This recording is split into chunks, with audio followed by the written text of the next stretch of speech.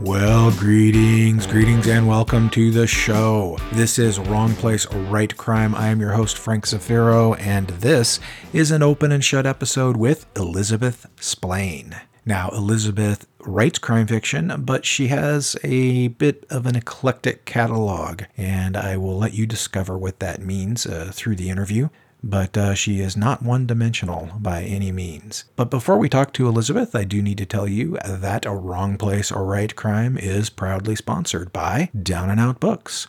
Down and Out Books is a mid-sized publisher of crime fiction, most of it from the darker and grittier end of the spectrum. If that sounds like something you'd dig, then head over to their website at downandoutbooks.com. That's downandoutbooks, all spelled out, .com. Down and Out Books. Take the journey with us.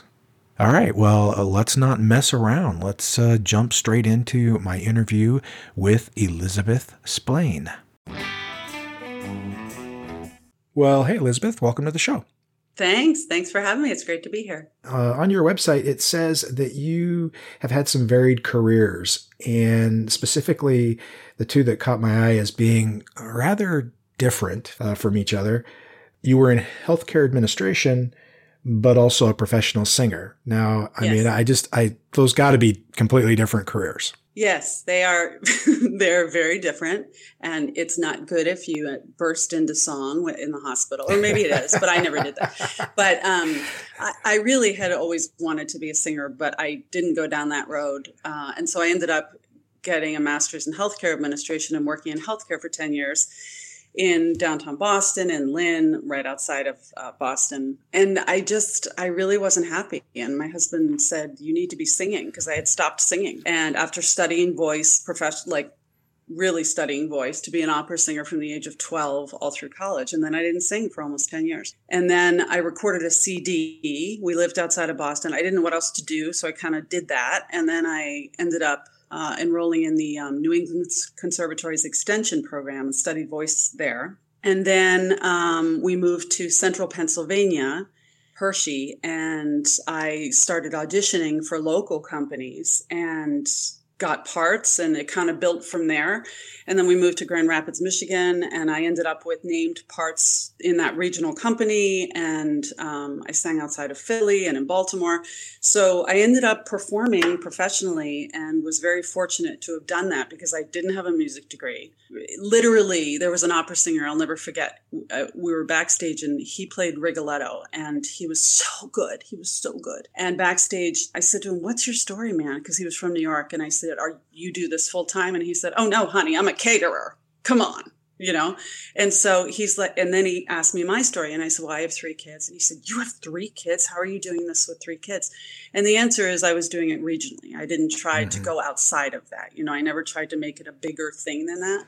But it was a passion, and I enjoyed it immensely. And then I started teaching voice, not on purpose. It fell in my lap, and that was 17 years ago. And so one day on stage, I just didn't want to be there anymore. I was singing with one of my students. We were doing the Flower Duet from Lochmay, one of the most beautiful duets in the world, in my opinion. And I just didn't want to be there anymore. It was like a switch had turned off. And I came home and I said, I don't want to be doing this anymore. And then I had sort of started to write. And so this transition ended up just kind of happening.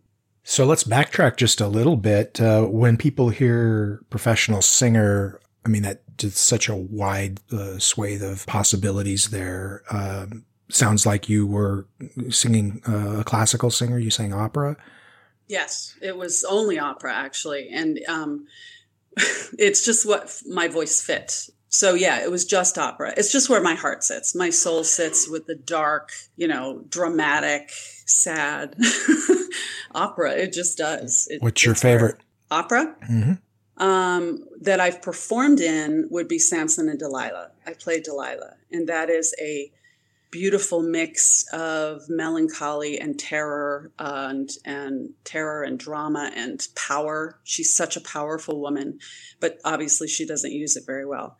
And I sang with 2 great singers there. And Carmen was also, I played Carmen in a smaller scale opera company in Pennsylvania. And that was fun because she's so out there. And again, she's an evil temptress. And it's so fun to play those characters. And those are the characters that I love to write too.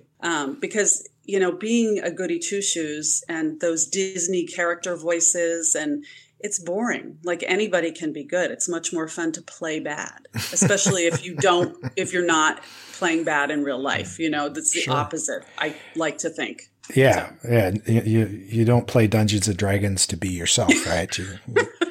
Exactly. So you transitioned from singing professionally at a regional level to just the switch went off one day and you moved into other things.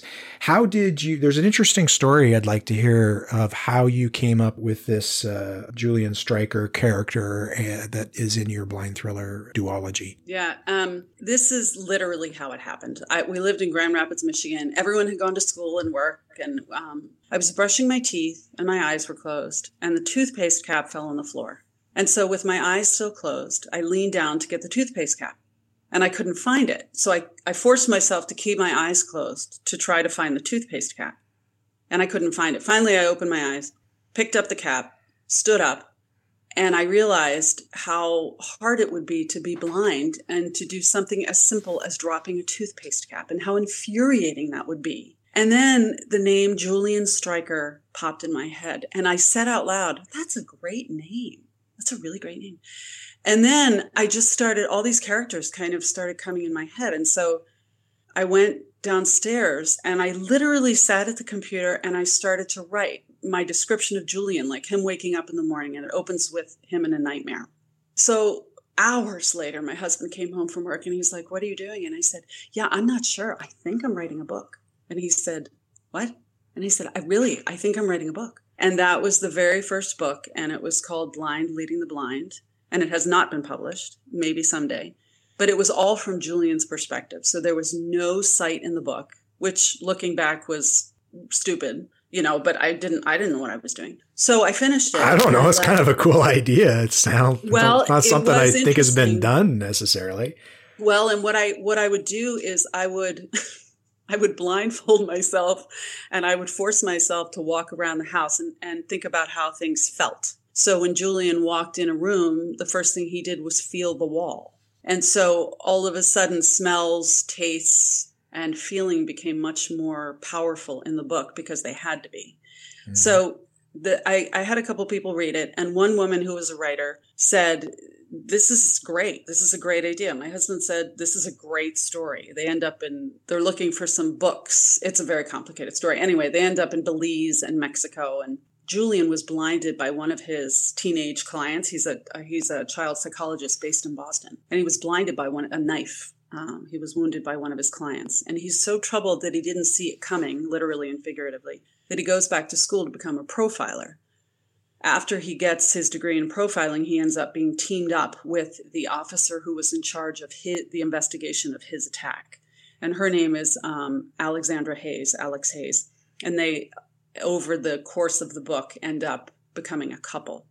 So that book was not published, but then I wrote a book called Blind Order, and this is my favorite. She is a pediatric oncologist. Her name is Linda Sterling, and it's supposed to be a very ironic name. Linda as in pretty in Spanish, and Sterling as in sterling silver, right? So Linda Sterling is a sociopath, and she is a children's cancer doctor. So you have this, dichotomy of, and she is serious about her work. She really is committed to these children, but she's absolutely freaking bananas. And so, and you know why from the beginning, why she is the way she is. And you know that she is the guilty party. So the entire book is her coming to meet Julian and becoming obsessed with him, and how that whole thing spirals out of control. So that's the first book that was actually published, called Blind Order. The follow-up book was called Blind Knowledge. And so Julian and Alex are very much a couple now, and they're going to the Berkshires in Western Massachusetts to have a little getaway weekend. And they come across a little girl standing in the road. She's about 5 years old, and she's holding a jar of buttons, and she will not speak to them.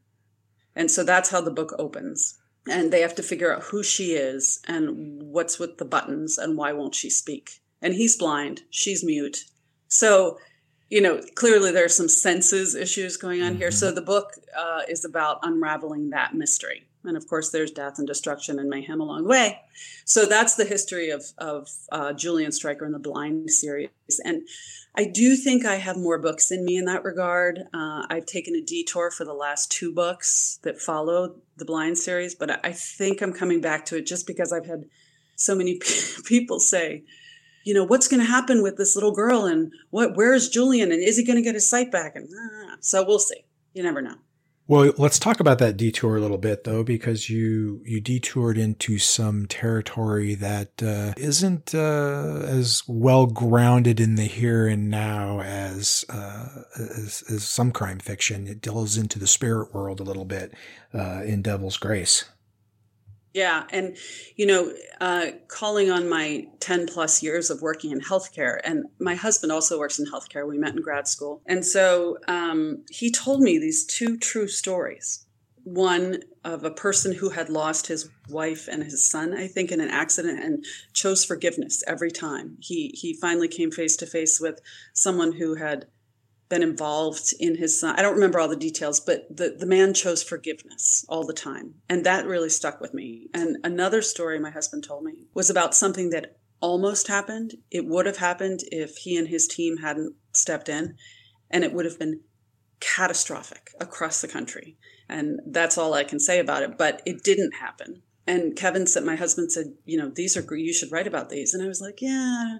So one day, I was actually finishing Blind Knowledge, and a friend of mine who talks with people who have passed all the time, she texted me out of the blue and she said, how's your writing going? So I called her. I was like, what's going on? She said, you're supposed to be writing about the light. And I said, I don't know what that means. And she said, I don't know what that means either. And I said, well, that's not helpful. And so then we just started, great. So we just started talking, and I told her, I said, Kevin told me these 2 stories. And then I thought, what if I weave those together somehow? And because I know the healthcare world. And I said, okay. And she goes, yeah, that's what you should do. They're saying that's what you should do. And I said, okay, well, when I finish Blind Knowledge, she said, no, right now.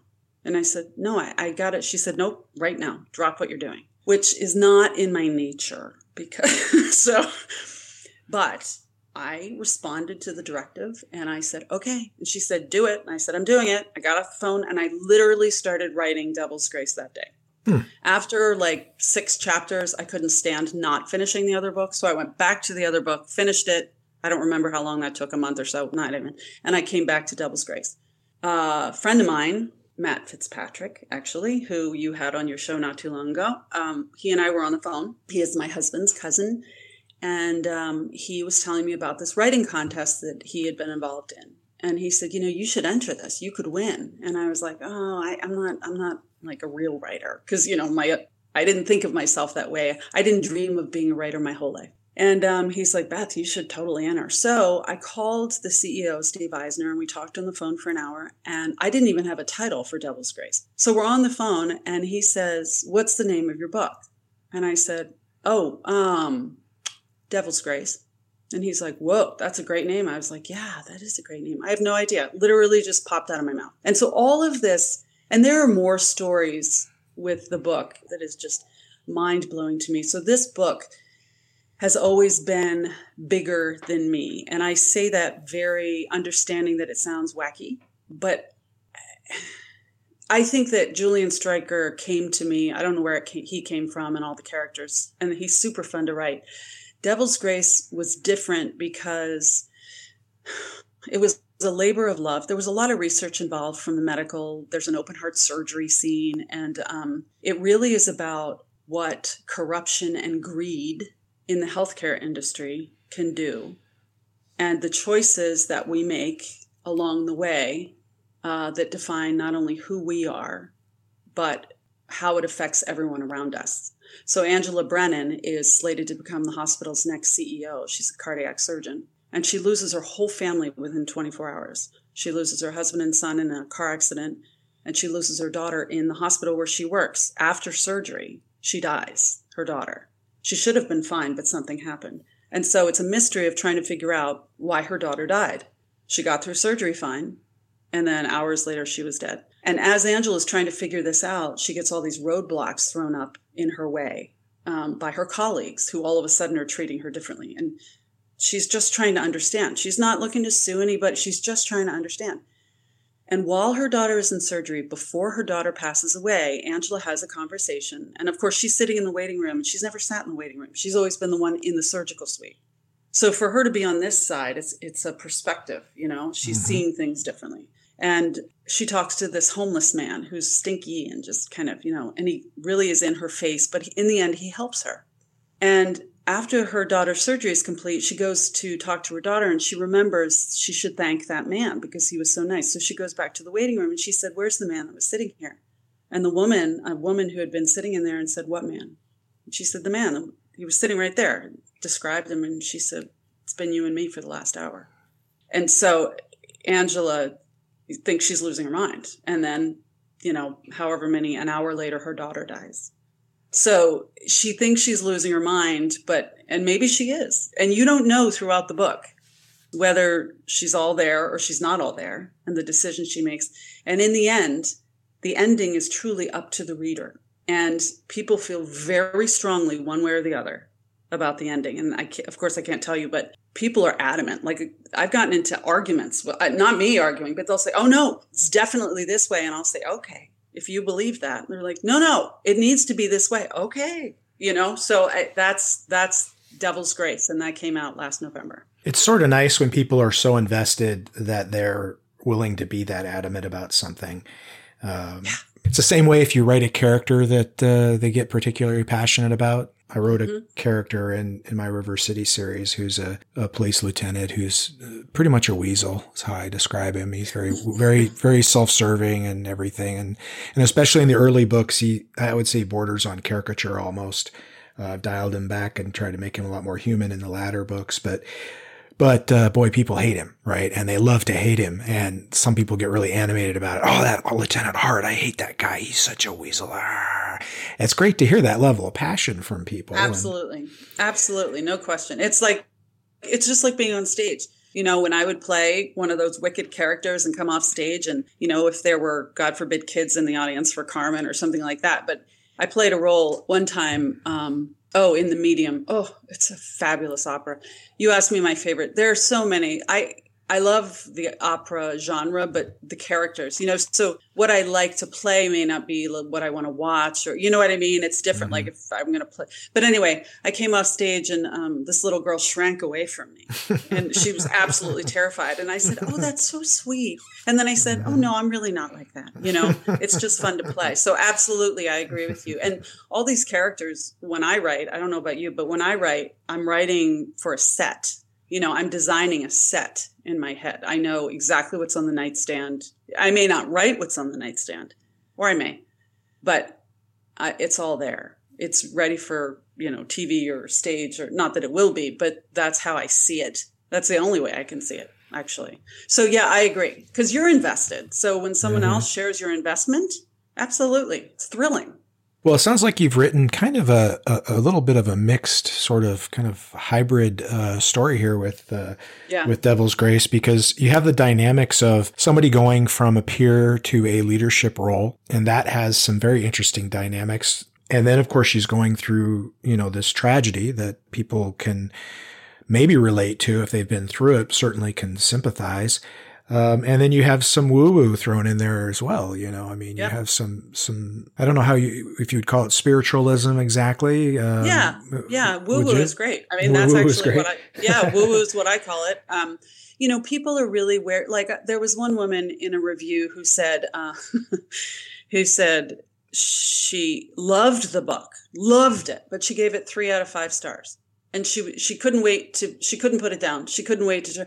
But the hospital CEO, could someone really be that, that conniving and that? And I was thinking, all the people I know in healthcare who have read the book say, "Oh my God, spot on."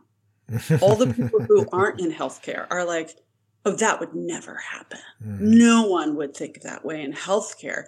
Healthcare is a business, man, right?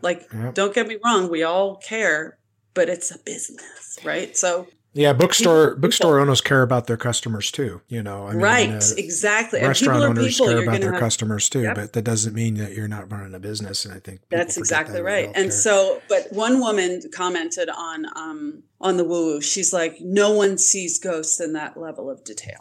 That's what she said. And my first thought was, she's scared. And I thought, oh man, I want to talk to this lady, not because I want her to change her review. I love when people are honest because it helps keep me honest, right? But I wanted to talk to her because either she has seen something like that or she hasn't, and it terrifies her. So all of us have had experiences that we can't explain, even if it's feeling the hairs on your neck go up or feeling a breeze or sensing something, all of us have done, we may not admit it, but I believe that everyone has had something in that regard. Well, maybe she's the adult version of that little girl as you came off stage. Maybe. God bless her. And before we go, though, I want to talk about your upcoming book, Swan Song, because it occurs to me that, they say write what you know. I mean, I was a cop for 20 years. When I started writing seriously, again, crime fiction is what came out. You were a singer, and I would expect that you would somehow weave that musical background into your books. And at least in a major way, it doesn't appear that you had. Now you have a title that sounds like it could, does it? Yes, it absolutely does. So Swan Song, there's a poem by Orlando Gibbons. The Silver Swan is the name of the piece that he wrote. But it talks about how a swan sings only right before she dies, and leaning her breast against the reedy shore, thus sang her first and last and sang no more. That's how it ends. Not the book, the poem. And this is about a young woman who rises to fame in early Nazi Germany, only to find out that she is 1/4 Jewish, a Mischling of the second degree. So she truly had no knowledge. As it turns out, she is the doppelganger. She is the twin of Adolf Hitler's niece, Geli Raubal, with whom he had an affair in real life for several years. That's gross. Geli, it's so gross, Frank. Geli, along with 7 other women, committed suicide after having relationships with Hitler. In addition to, and it was a bit of a bad date, it sounds like. Oh, that's exactly right. Let's just say he had some issues. So Hitler loved opera in real life, and he loved Geli, who passed away, and he never got over her death. He really didn't. It was, according to Robert Payne, who wrote The Life and Death of Adolf Hitler, it was the turning point in his life. He had some stuff that happened before then, but Geli's death was the turning point for him in terms of unleashing his link to any type of morality along the way. Although one could argue in the foreword of my book, you see that even as a teenager, late teen, early 20, his link to morality was tenuous at best. Anywho, so he adores opera, and he thinks Ursula's beautiful, and she looks exactly like Geli, almost her twin. So Adolf sees her as his second chance, his chance at redemption to get over Geli's death. Turns out that Ursula falls in love with Adolf's real-life nephew, William Patrick Hitler, who was born and raised in England and who did indeed come over to Germany, first in 1929 and then again in 1933. And so I have woven in, it's truly historical fiction. When I wrote it, I thought it was like 30% fact and 70% fiction until I started listing my pages and pages of resources, and I realized how factual it was. So I say based on historic people and places. The events that happen in the story are real. Many of the people are real. Angela, so Hitler can't have her, so she ends up, Ursula. He ends up shipping her to Theresienstadt concentration camp, which was a true concentration, it was a ghetto camp for artists, people who fought in the First World War, who honorably, Jews, and a lot of Czech and Polish artists ended up in Terezin. So Ursula is shipped there, and Ursula ends up being a voice instructor for the children who are performing a children's opera called Brundabar. There's actually very little opera in the book.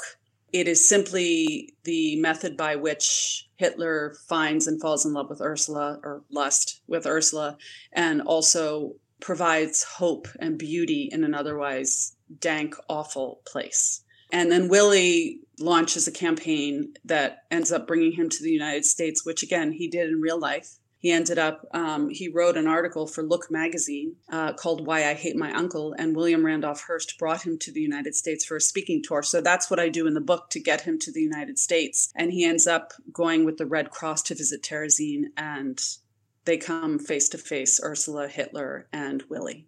And that's towards the end. So I've woven in my passion and interest for World War II and my passion and interest in opera to create this historical fiction called Swan Song. So thrillers featuring a blind man who's injured and becomes blind, so it's even more of a transition. Yes. A healthcare professional who encounters some spiritual events in the midst of crisis, both professional and personal, and an opera singer who dates Hitler's nephew. So, there's not a theme here that I can find. Well, there is actually, yes. So, change and choice. Each of the characters goes through a tremendous, often incredibly painful transformation. And throughout the transformation, each character is presented with multiple choices, all of which seem unpalatable, but must be made. So transformation and choice are the two themes that I had discovered as I was writing. Well, the blind thrillers are available. Devil's Grace is available. When will Swan Song be out? October 5th, 2021, through Woodhull Press. So We're getting a pretty good lead time on that. I'm sure it'll be available for pre-order soon. I believe it's available now on Amazon for pre-order. And you also, ElizabethSplainAuthor.com is my website if people want to learn more about me and the books. We have an eclectic group of books here, but they all involve change and choice. The author is Elizabeth Splain. And Beth, I want to say thanks for coming on the show. Oh, it was my pleasure. It was super fun. Thanks so much for having me. All right, folks, there you go. Elizabeth Splain and her eclectic catalog of crime fiction. On our next episode of Wrong Place, Right Crime, we're going to talk to Craig Faustus Buck, who I had a great interview with. Very interesting guy with a lot of history in the entertainment industry as a writer. The only thing I forgot to ask him was about his middle name, which is really cool, but I bet there's a story there. So I'll have to catch up with him at a later date and find out where that came from. That's about the only thing I didn't think to ask him about, as he has written for television and is currently writing short stories and novels in the crime fiction arena. That's next episode on Wrong Place, Right Crime. Craig Faustus Buck. Zafiro update for you. Hey, it has finally arrived. Yesterday, the Eviction of Hope was released. If you haven't been paying attention, that is an anthology edited by Colin Conway. And there are some great authors who have been included in this, and I've mentioned them in the past, but people like Jim Latwell, Carmen Jaramillo, Joe Clifford and Tom Pitts teamed up on a story. Dana King is in there. I mean, I could go on and on and on there. Hector Acosta. I mean, it's just Holly West is just a great cast of characters, and I was very fortunate to be included. My story is called The Rumor in 411, and that came out on May 18th. The Eviction of Hope. I hope you check it out. Pun intended. Also available is my newest novel, which is one I wrote with Lawrence Kelter, called No Dibs on Murder. It's crime fiction and dark comedy at the same time, highbrow and lowbrow humor in which four college friends each have a major grudge against Tanner Fritz and decide to kill him. And the story follows those attempts. Of course, you can find out more about all of this at my website at frankzafiro.com. I want to say thanks to Elizabeth for coming on the show, to Down and Out Books for sponsoring the show, and as always to you, the listener. Thanks for being here. Thanks for listening. Please like, subscribe, share, tell people about it, all that cool stuff that helps out the podcast. And we will be back next week with Craig Faustus Buck. Until then, this is Frank Zafiro reminding you that sometimes you got to be in the wrong place to write crime.